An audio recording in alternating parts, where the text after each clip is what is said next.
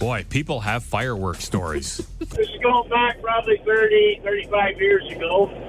Back at the old Outlaws Cottage, me and my brother-in-law, we used to fire them off there on the shoreline for the kids and stuff. That day while we were drinking, we came up with a better idea, that it would work better out in the raft. In a nice 10 by 10 raft out in the lake. An inflatable raft? Inflatable. No, a wooden one. Okay. So we go out there, the boat loaded up with all the fireworks. We get them on the raft there, and we get them all set up. We start firing them off. Bad idea. You only got a 10-foot area. Lots of sparks, eh?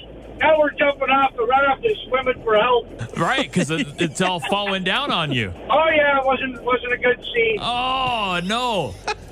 They were a lot of fun back in the day. That's hilarious. That's awesome. Keep the rubber side down, the shiny side up. 10-4, fill the trucker. One time we were at Buddy's cottage. He passed out. We'd been drinking all day, and his sister brought out 2 strips of fireworks that she had smuggled back up from the U.S., and we put them in a pot and lit them up, put the lid on the pot, slid him in his bedroom, and woke him up the fun way. It was loud. It was a mess. It was funny as hell. For you? Yeah. Oh, yeah. I think he had a little accident, I'm pretty sure. He had an accident. Clean up on aisle 4.